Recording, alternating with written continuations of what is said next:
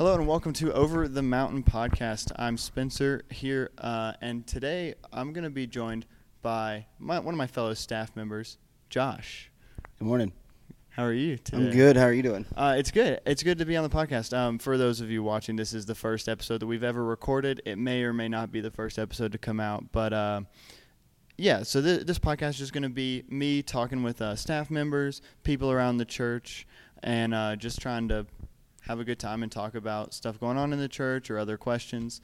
But today I'm here with Josh, and one thing that I've always admired about you, Josh, is I feel like your story is very cool about thank you. How you got to be in the position that you are in today as our youth pastor. And I just wanted to talk to you and just talk to you about your story and how you got to be here at Mountain View as a youth pastor. And you can start wherever you want, and I'll probably interrupt you at times to ask you questions. Yeah, interrupt. That's completely okay. Well, it was a stormy Wednesday night. Yeah. I'm just kidding. I won't start with my birth. I was born at a very young age. Nobody wants to hear that part of it. But no, do you want me to start with talking about how I became a Christian? Yeah, that'd be great. Kind of lead into that? Okay. Well, I grew up around the church. We were not going to church every Sunday, just lived with my mom. And so we just didn't make it. She worked multiple jobs, so it just didn't work that we could, be at church every single Sunday. But we were the holiday people. I call those the CEOs. The CEO. The Christmas, Easter onlys. I gotcha. Yeah, we were Can we put that on the podcast? I don't see why not. Okay. But yeah, we were a little above CEO because I did go to some other stuff. Okay. But my grandfather was a preacher. He has passed away since, but he was a Southern Baptist preacher for many years. And so anytime we were around them, we were, around God and around, the church and around God's word because he implemented it in a lot of what he did. Yeah. And I remember being young and even before I was saved, spending time with my grandfather, especially on the golf course, him sharing stories and sharing the gospel and sharing who Jesus was with me. He was very much the male positive influence in my life. And so before I got saved, I would have told you that I was saved. And I can remember being, 11, 12, 13 or so and saying the prayer. Yeah. Because they do that at church a lot. Say this prayer and be saved. And not really fully knowing what I was doing, but just doing what I was told. Yeah, I feel like I was in the same boat too. I definitely did that around like the 7 or 8 mark when all your other friends are saying the prayer and all your other friends are getting saved and getting baptized, and you think you're like doing exactly what you're supposed to be doing, but you're not really living how you're supposed to be. So I definitely feel that. Yeah, I just didn't understand it. Mm-hmm. I could have told you some stories. I could have told you who Jesus was. I could have told you what Jesus did. Told you about Easter. All that. I had the knowledge. I just didn't have a relationship. Yeah. And I think that's what's key in being saved and being a believer. And so, leading up to me being saved, I went through high school, ended up at community college. I was a sophomore. I was finishing up my associate's degree.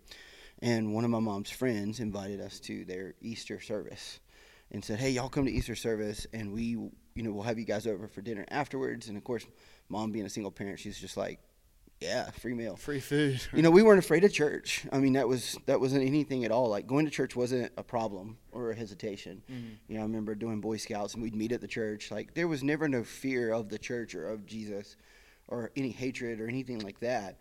Like I said, I knew about God. I just didn't know him personally. Mm-hmm. That relationship status, wasn't where it needed to be. So here was 19 at Easter service. We were late, like good Baptist, and this wasn't a Baptist church, but I remember showing up late, and we sat in the very last row, pretty much backseat Baptists, right by the door. Me and my mom, and they did a little thing for the kids. And then I remember the pastor coming out. And as he began to speak, and it wasn't a really long sermon, which really fits me because I'm ADHD. I don't like long sermons. Yeah. So when I preach on Sunday mornings and do youth group and stuff, I do it to my attention span. And so it's usually short, to the point, and sweet and things like that. But so he starts to preach, and I remember as he's preaching, and he preached only on one verse, and I'll get to that in a second. But as he's preaching, I remember they basically had a skit going on while he was preaching. Whoa. And so while he's preaching, they have this big, nice, white, pearly-looking gate on the stage, and this man's portraying Jesus, and people out of the audience would get up, and they would walk up on the stage. And Jesus would either welcome them, and then the gate would open, and they'd walk through, like it represented them walking into heaven, like he knew them. And that was one of the things he talked about with his message is your name in the Lord's book of the Lamb. And then some people would walk up, and he would turn their back as to say, I don't know you. And the stage floor would open up, and there were some like red lights. And Wow. and then they would walk down into the stage.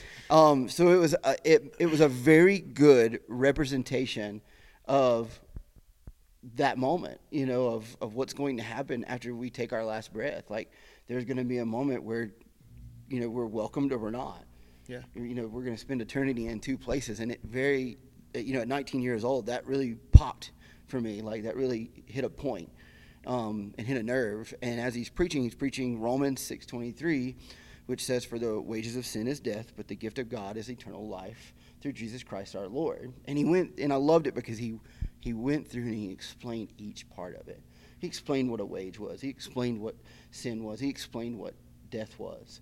You know, he explained each little intricate point. And in that moment, I realized that what Jesus did for me was not something cool. You know, it wasn't just a favor.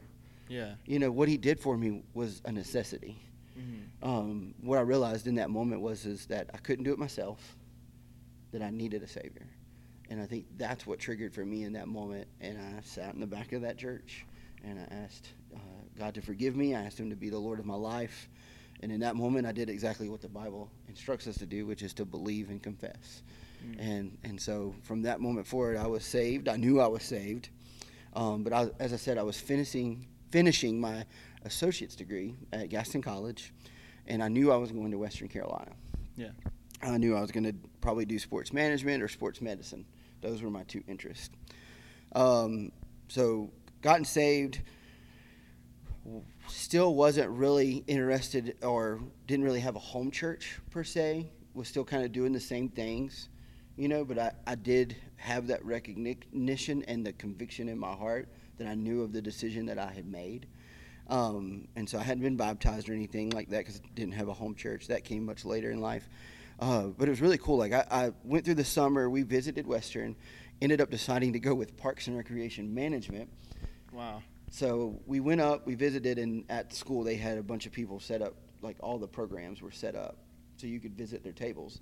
And like I said, I was pretty settled on sports management or sports medicine. I liked both.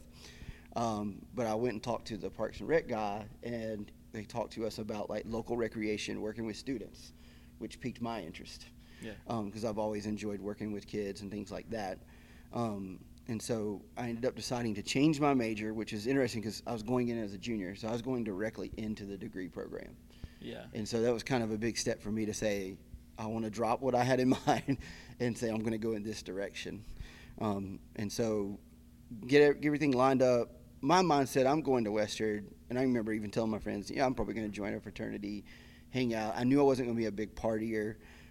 My family has some history with alcoholism, and so I knew that I wanted to kind of stay away from that portion because it just wasn't healthy. Yeah. And so, but I knew, I was like, okay, I know there's good fraternities and there's party fraternities. You know, like I won't call them bad ones, but Yeah. there's definitely the ones that tend to party more than other ones. But I figured that would kind of be my social setting, would be to find a fraternity that I liked, join it, make friends, meet girls. You know, I was definitely excited to As all college boys want to do. Yeah, well, I had come out of high school. I was I wasn't super short, but I was 5'6". Oh, okay. And so, like, the first year out of high school, I grew 6 inches and lost a bunch of weight. And so my confidence was a lot higher. Yeah, I would And say so. But, yeah, so girls was definitely a priority at 19 years old. And but God knew what he was doing. He knew what I needed, and he knew to line up the right people. And it was really cool to look back on now, because in the time, everything was just moving so fast. Yeah. And I didn't really see it so much as God moving, but it just lined up that way. But had a good roommate that was a believer. Unfortunately, he didn't stay at Western but a year, but he was a great roommate. Loved Jason. He was a great guy. But the interesting part that God had really lined up, not just him being my roommate and having a Christian roommate, but was another guy in our building. He was involved with a campus ministry called Campus Outreach. His name was Marcus Branch, and he helped move my roommate in the day before I got there earlier that day.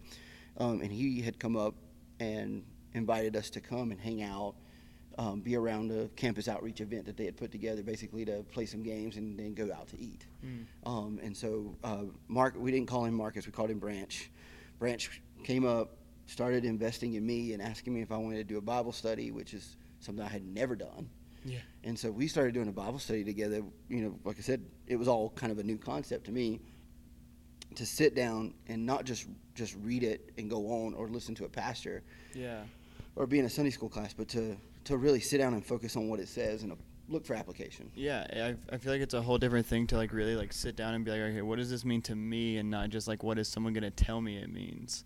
Yeah. And I know that the first time that I really like we had a college, and my home church when I grew up, we had a college ministry that we, when I first went to college, we did that, and it was really the first time that I had like really just sat down and done that as well. So I can kind of, it's very different, and I feel like it's a lot. The first couple of times you do it, you're sitting there and you're like, okay, well, like, what would a pastor tell me this means? Yeah. You want to get it right. Like, that's the whole idea there is like, especially I remember being a young Christian, it's like it was either I was doing it really well or I was doing it really bad. Mm-hmm. Like, I remember having a lot of conviction about I'm either failing this miserably or, man, I'm doing pretty good. There was no middle ground at the time, but very thankful for Branch investing, which he was, stayed on me to do things like that and invited me to go to conferences. And I remember going to a conference in Atlanta with Campus Outreach, and even did a summer program with them where we went to Myrtle Beach, like over 100 students. Wow. At Myrtle Beach in the same hotel area. You're the people that the tourists hate. Yes. But we're also the people that make all of their weeks go by, because we're the ones that come in and serve. Yeah. At the places that they go to, the restaurants, the stores. So I remember friends working at shoe stores, restaurants. I worked at a grocery store. I worked in a deli. Okay. And I learned how to write stuff on the cakes and stuff. So they'd come in and they'd want like a birthday cake. Okay. Or something written on the cookie. And so I learned how to do that pretty good. And so that was my job for the summer. But I loved it because not only were we working and encouraged to like share our faith with those people that we were working with, we were learning. So we were doing Bible study, training every week, evangelism training, prayer training. Like it was a summer filled with a pursuit of God. That's awesome. It was really good for me, especially coming in with the mindset that I'm still here for myself and still having that selfish mentality. Coming into my first year of Western, and then doing that during the summer, and then having my senior year where I've got to help lead, a small group, a discipleship group, Bible study a little bit, and just enjoying that portion of it too. Yeah. But then I graduated from Western, and it was interesting because at Western with Campus Outreach is tied to a church. And so they always have a local church that supports them. Mm-hmm. And so on Sundays, that's where we went. And so while I was there, obviously studying, the things that I was, doing for school, I would serve at the church, like with the kids and stuff like that. Okay. And so some of the ladies, that's kind of where I started to see the call to ministry. Yeah. Was with some of these ladies that saw how I interacted, because they saw not only was I just having fun with them, but I somehow was incorporating whatever the story was, whatever the Bible story that we had just read. Yeah. And they saw that I was doing that naturally. Well, and it takes a lot of patience to deal with children. It does, and I don't know where I get it. Yeah, I don't have. I can tell you that for a fact. Yeah, I don't know where I get it. It's interesting sometimes how God works in those areas, because there's areas where I have moments where I want to blow up, and there's moments where I blow up. and vent as well. And unfortunately that falls on the loved ones sometimes, and then I have to apologize. But that's just our sinful human nature. Yeah. But yeah, that's where I started to see and feel kind of a call to work at the church, and not just work with kids. Like as I was doing my program studies, I enjoyed the idea of going and working at like a rec center. And sharing with them and encouraging those kids, doing after school programs with them and encouraging them in whatever it is that they might have going on. And so as I finished school, one, it was a little frustrating. I was, I had prayed for a long time for like a wife, that girl. Yeah. And so I was leaving Western, and there were lots of girls that checked all the boxes. So I remember being frustrated with that. Graduating, not knowing what the next step was. And so I finished that second semester. Mm-hmm. I needed to do an internship, and so I was going to do that in the fall and then graduate in December. And so I started to think, well, what's next? And about that time, I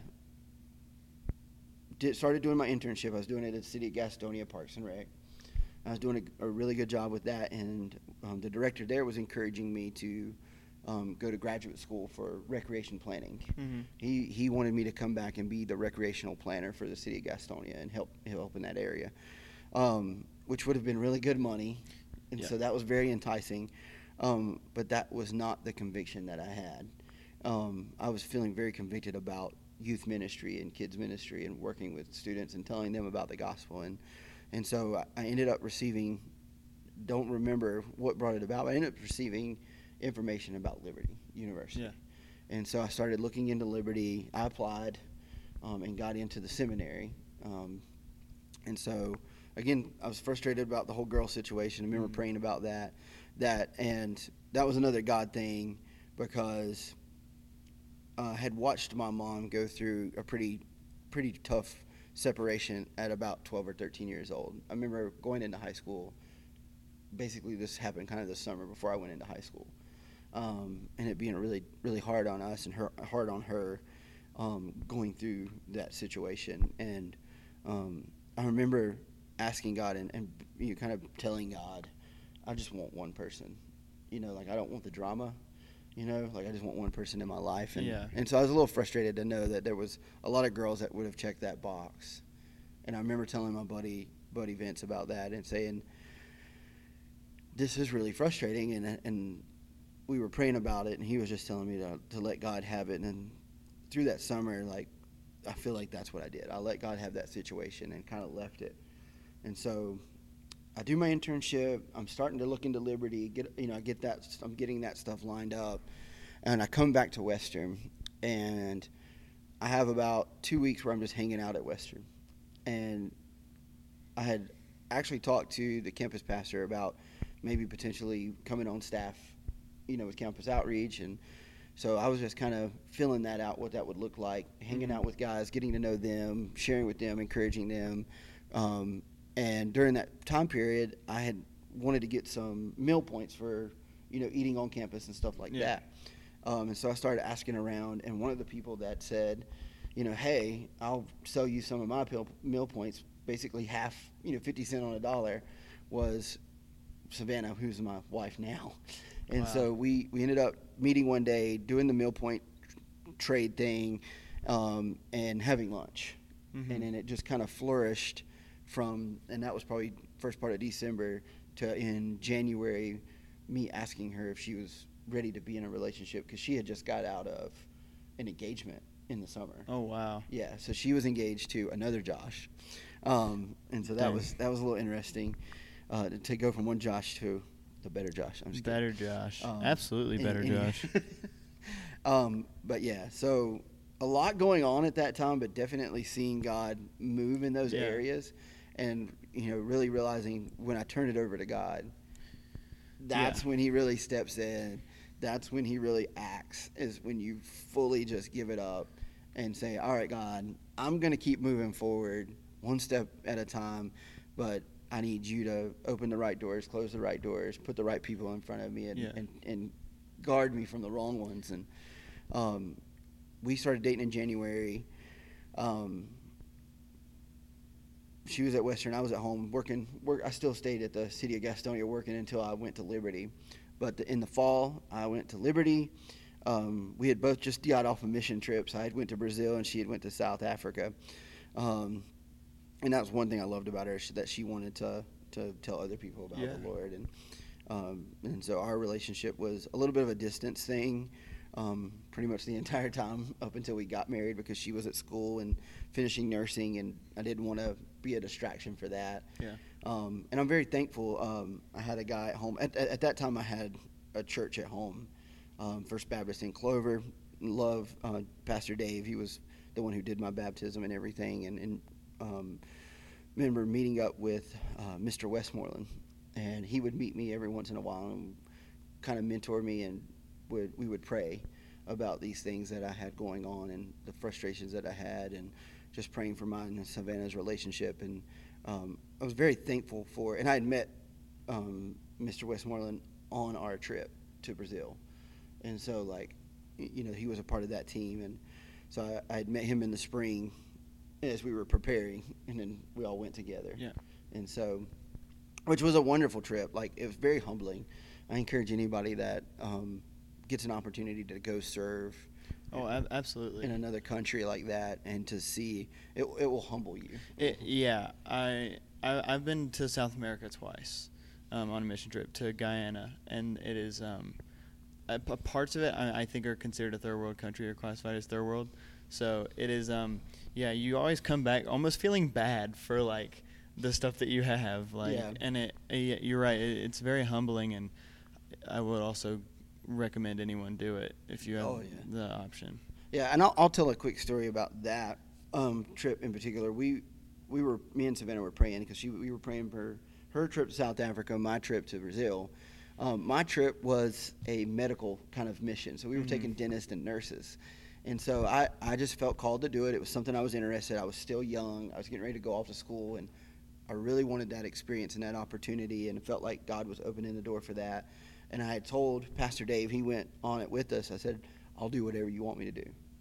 If it's carry boxes, if it's go door to door, like, I'm game. You place me where you feel the need, but I'm here to serve.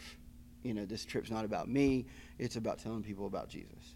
And I remember Savannah sharing a verse, it's Psalm 37:4, where it says, delight yourself in the Lord. He'll give you the desires of your heart, which is a very, very true statement. And so we were praying, and she asked me, she said, Josh, what would be one thing that you would get to, like, if you were able to do anything while you were there, what would it be? And I was like, it's Brazil. I'm a soccer guy. I'd love to play some soccer with these kids, because I knew that we were going to be in communities, like off the Amazon. And they're all going to make you look like a fool. Oh, no, I was really good. Okay. Of course, I was 21, and they were like 10 and 12, so I just shoved them over and scored. Of course. But no, the skill level in comparison, you know, to a 10 or 12-year-old here in the States is night and day. I mean, their skill level, because it's all they play. And that's what I love about the game of soccer is all you need is a ball. You know, like you could put a shoe down or a couple of sticks in the ground, make goals. You know, like, you really only need something round to just play. But we pray that kind of prayer, and she was telling me about that verse. I still really didn't know what all I was going to be doing. Literally landing in Brazil, I didn't have a clue what the plan for Josh was. I just knew I was here to serve, and I knew we were going to be, you know, inviting people to come, you know, see the dentist, see the nurse, and all of that good stuff. And so I figured I'd be on that team. I figured I'd be carrying boxes. I was 21 years old. I was by far the youngest guy on the trip. And so I just, you know, whatever you want from me, Lord, was my mentality. And honestly, at the point, I had forgotten about that Psalm 37:4 verse. And we get on the boat, because we're going down the Amazon. Wow. Which is an interesting trip in itself. We actually we caravan, and we actually hit a moped, and it was kind of a very frightening moment. But we'll save that for another podcast, I guess. Man. But that's a whole story in itself. But we're going down there. We get to the ship. We go to bed that night, and we get up the next morning, and Pastor pulls me aside. He says, Josh, he says, everybody's getting their stuff. He said, I want to tell you what, you know, you're going to be helping me and my wife. Today we're going to basically do like a little one-day VBS kind of thing. with the kids, some coloring pages. We've got a translator. We're going to sing some songs with them. And I'm going to, tell them a Bible story. And then what you're going to do, other than kind of just handing stuff out and helping the kids with the coloring and things like that, there's a box over there where you go grab it. I go grab it in the box. And I didn't even know this. Like, we shipped it down there before. It was a box full of, uninflated soccer balls and pumps. Man. And the balls had, and it was intentional, the balls had different colors on them that represented different parts of the gospel. So Wow. every single day, I got to share the gospel with the kids and then take them outside and play soccer. Play soccer. Wow. But yeah, and of course, when you have a soccer ball in front of this group of kids that are very poor, many of them had, they've seen a soccer ball like this, but they use it till it's completely worn out and they share it. And so we got to give the soccer ball to the local school teacher to keep, and the pump. And so it was a gift from us to them. But yeah, just to do that every single day was just such another God moment. Like looking back on that, like we were journaling one day while we were on the trip, and it triggered that verse. Delight yourself in me, and I'll give you the desires of your heart. And if you truly delight yourself in the Lord, your desires are going to be God-centered. But you're going to get that joy out of it, and really enjoy that. And so, but back to my story after that, going to Liberty, which was another God thing, because Liberty's not a cheap school. No, it's not. And so they had, I guess, had a freeze on their seminary students.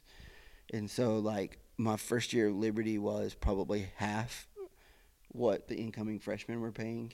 Okay. And so, but I had to take on the full debt myself, which that really helped my nerve, knowing that I didn't have almost 30 grand, but I think I had about 12. Yeah. Is what I had to borrow. But, being able to I got placed in an apartment, so I had a good roommate there. Didn't really get to hang out a lot because I was spending a lot of time in class and doing projects and things like that. But during that time, Savannah and I got engaged over Christmas break. Oh, Ring by Spring, I see. Yeah. At Liberty. It's the Liberty way. Is it Yeah. Ring by Spring? Ring by Spring. But she was in her senior year.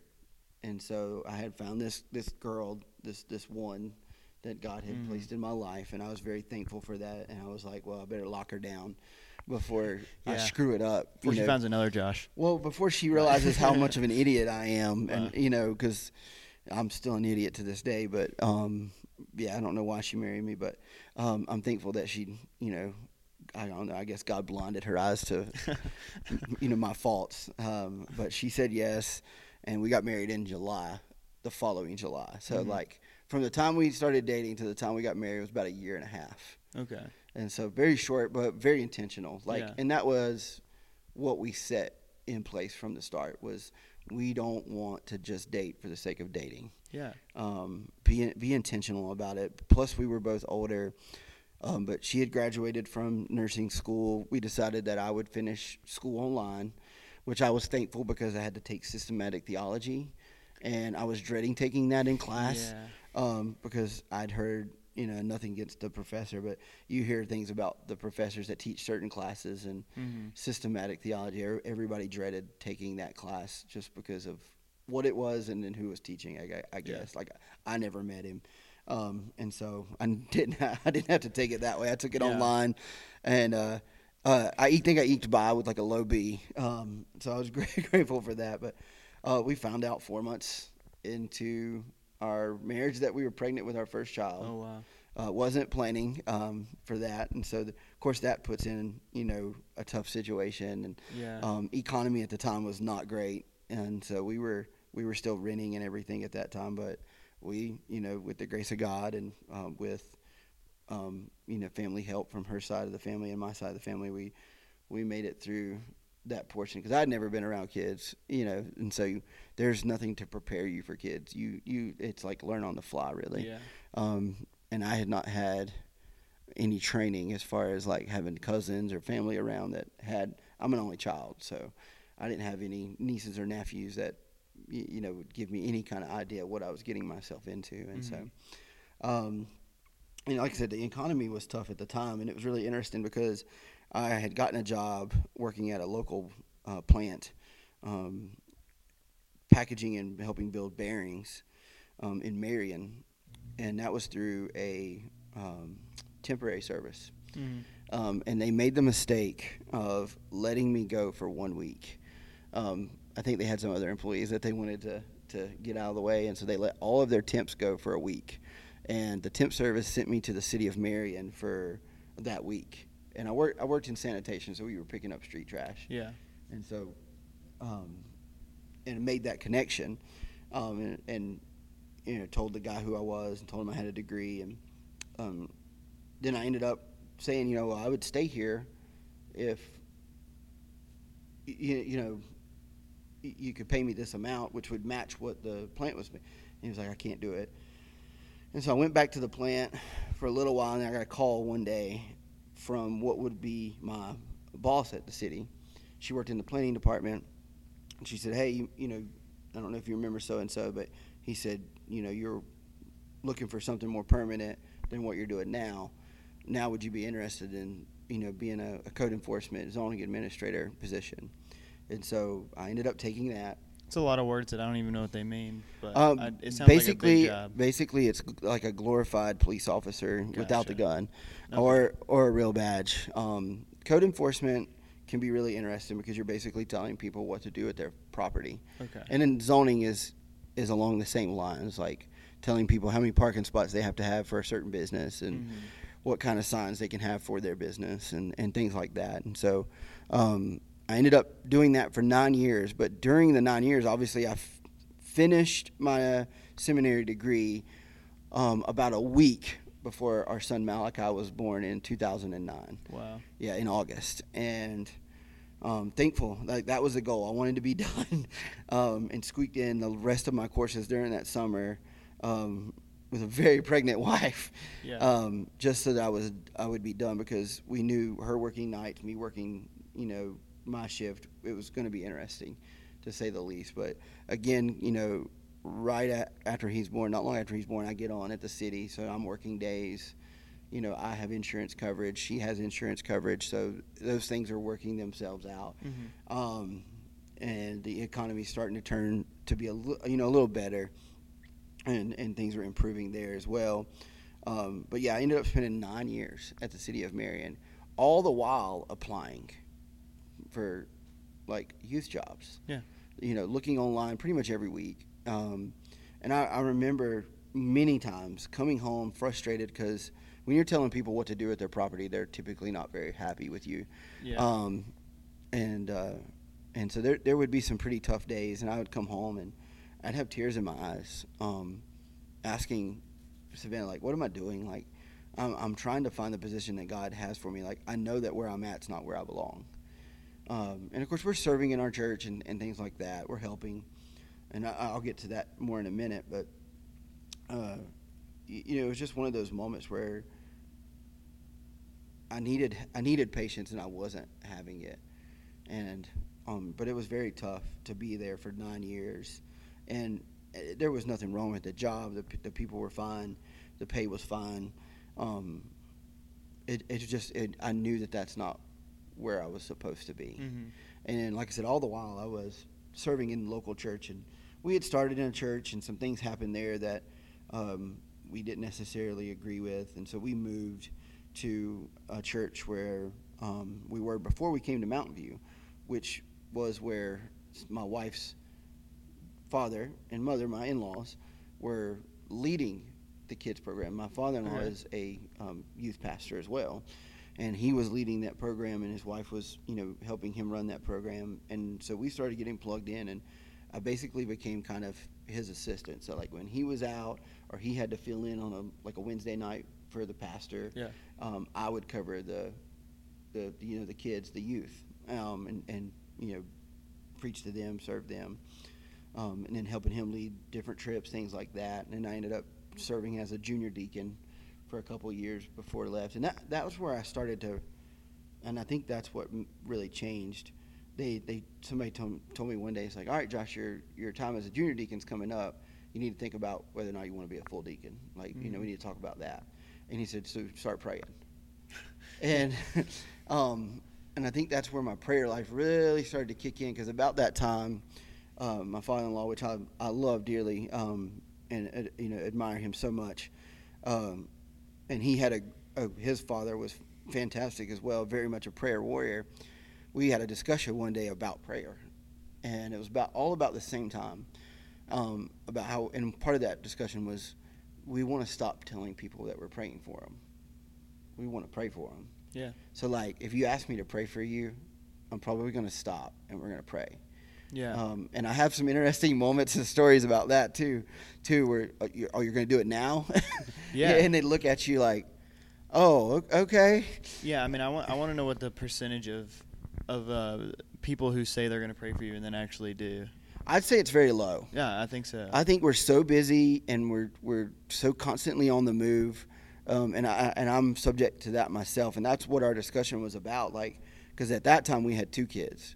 We ended up about 3.5 years later, after having Malachi, we had our second son, Elias, Mm-hmm. and moved into our home. We, like I said, the economy was getting better, so we moved into our home. But being at the city for 9 years, we kind of come to this moment, where I'm talking with Tony, that's my father-in-law, and we were having a discussion about prayer and just not. And it kind of triggers us like, well, 1 Thessalonians tells us to pray without ceasing. Yeah.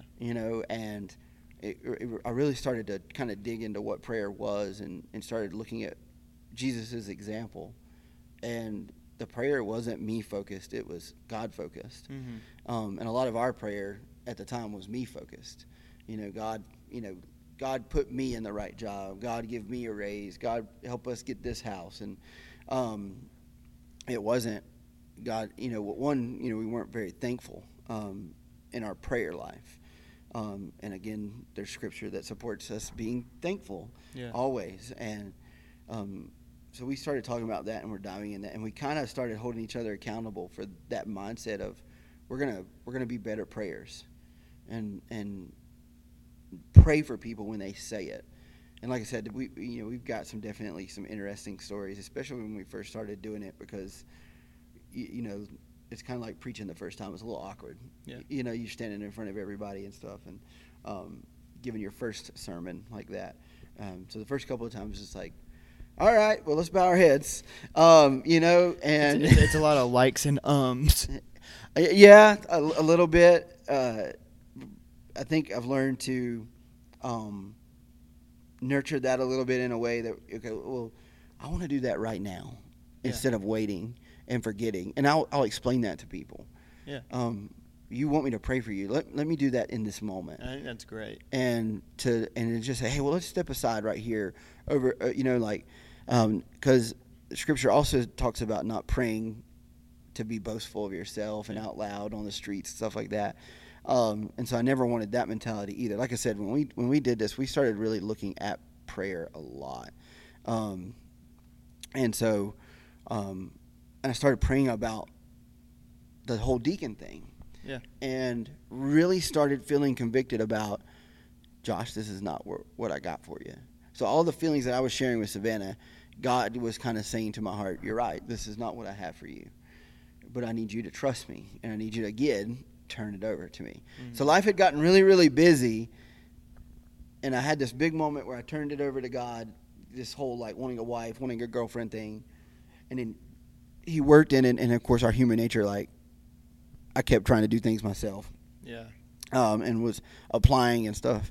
And so I turned over that idea, and I turned over this deacon thing to him, and he really just said to me, Josh, I have something else for you, and it's not here at this church. And so I made the decision to tell my father-in-law, we're leaving the church that you minister at. And that was a difficult conversation for me to bring up, just because I knew that he enjoyed having us there. Both of his grandsons were there. Me and Savannah were there. And so I was his helper. Like, things were going pretty well. Mm-hmm. And so let them know. We, at the time, began to pray about where to go next. And I started looking online for local churches. And I found Mountain View. And I saw what Mountain View was doing. We liked what I saw in the worship. Liked what I heard from the pastor, which was Pastor Brent, in his sermon, because they were putting that online. And then they did missional stuff. Like, we saw what the church itself was doing. They were trying to be active in the community. They were going to Sourwood, handing out waters. We were doing a fall festival. We were doing things in the community, and that intrigued me. We were also supportive of a church and a school in Nicaragua, and those things interested me. And so I said, let's go to Mountain View. And I knew immediately that Mountain View, like, you just have that peace about it.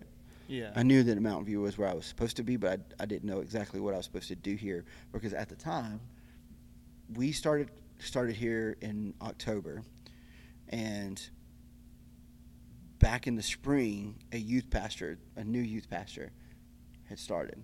And so they had almost a brand new youth pastor. Pastor Brent had not been here too terribly long himself. I think probably under 5 years at the time.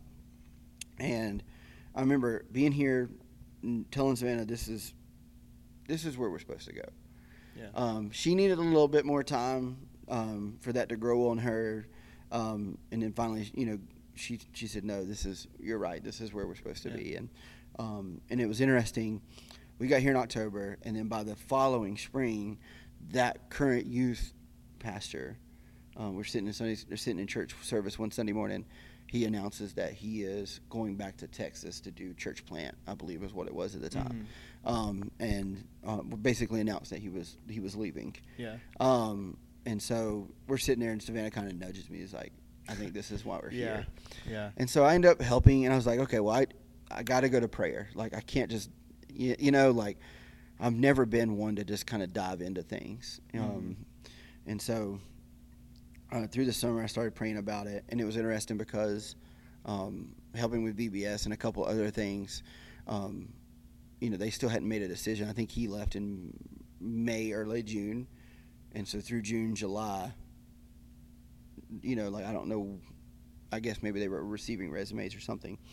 A couple of the people in the church said, hey, Josh, you should go talk to Pastor Brent about taking this position. And at the time, I had talked to Pastor Brent and told him I had a degree, told him I felt like I was here for a purpose, but I didn't know what that purpose was. Yeah. But I really hadn't told anybody else that I had that degree. I didn't advertise it. I wasn't leading on that I was, capable of doing that or was looking for that. And so I end up talking to him sometime in July, and he says, well, would you like to fill in during August? And so the month of August, I filled in as the, temporary volunteer youth leader.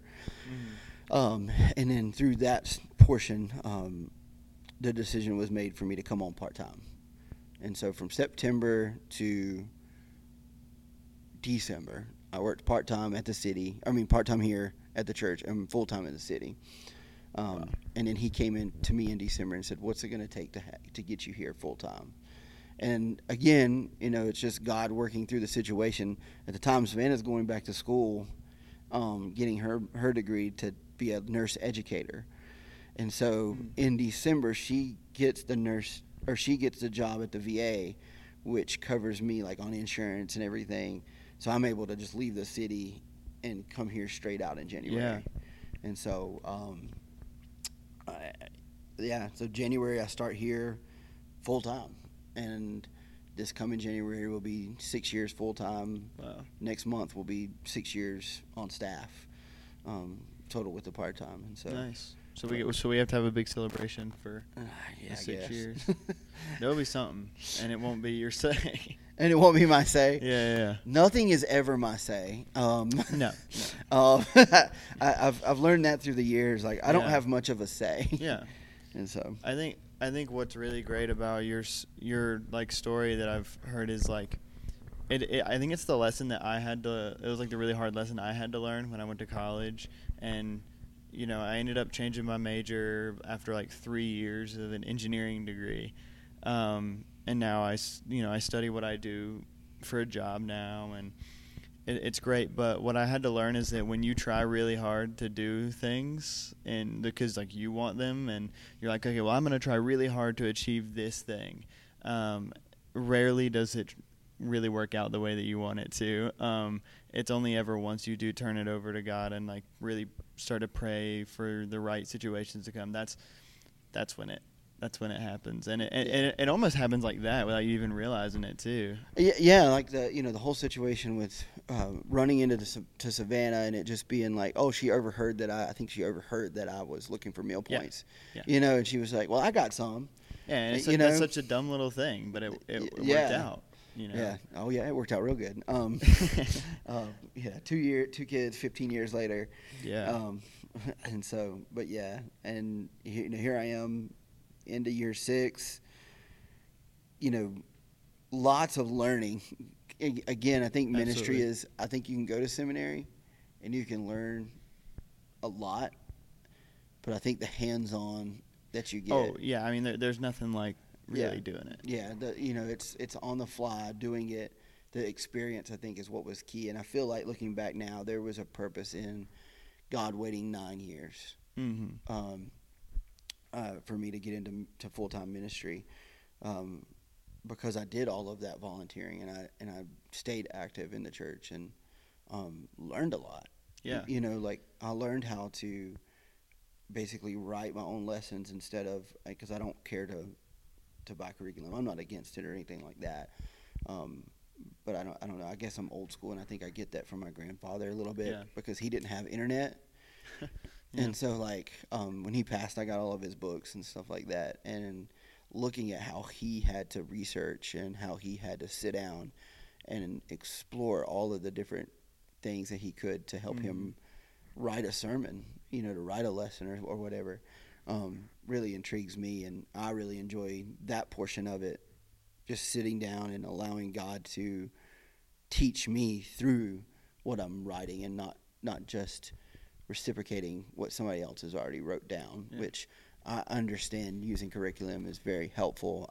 I've done it before, and I don't have anything against it at all. Everybody's situation is a little different, but I love the aspect of really studying what I'm teaching, and so that I'm into it in depth and get into it each week, and love being here at Mountain View. Wouldn't change the path at all. Yeah. I think in the moment we would change the path. Yeah, I think. But I think a lot of that, looking back and saying God was working in the moments, is important. And I think it really shows you to sit back sometimes, and even today, trying to see what God's doing, even in in all moments, good moments and bad, because we still have tough moments. Yeah. You can be in ministry and it's still tough days. Yeah. And so even when you are doing that that Psalm 37:4 mentality, that delight yourself in the Lord, that doesn't mean everything's going to be perfect. Yeah. I mean, in the moment, would I have wanted to not waste 3 years of money and time doing an engineering degree? Probably not, but I generally am very I, like you, am very grateful for the path that I've been on, and excited for where I can continue to go now. Because this is my first time on staff at a church, so it's been interesting for me. Welcome to the show. Thanks, I really appreciate it. It's I'm having a great. It's been great. It's a lot like a comedy, I think. It is. Yeah. Yeah. I've been here almost 9 months, or almost 8 months now. So. And it's been wild, hasn't it? It's been a wild 8 months. It feels like it's been a lot longer than 8 months. Yeah. I think I've been on staff for 6, but I think I've aged 40. Yeah. Yeah. And so it's different. It is different. It's working in a secular world and working on staff somewhere it's a different mentality. Absolutely. Different aspect. It is. So. Well, I want to thank you for coming on and telling your story. I very much appreciate it. I think you asked me whether I wanted the 20-minute or the 2-minute, and I think we went over both of those, but I think okay. I think it was well worth it. I think it was well worth. Well, you can edit out all of the silly. Oh no, junk. Absolutely. We're not editing out nothing. But again, thank you for coming on, and for those of you listening, just be looking out. We're going to be putting out hopefully a new episode every week, and we'll have some different staff members on, hopefully hearing some more. And we'll definitely have Josh back on talking about some other stuff, probably dealing more with some youth-related topics. Sounds that good I to know me. that we can get you on. So thank you for listening, and we'll see you in the next episode.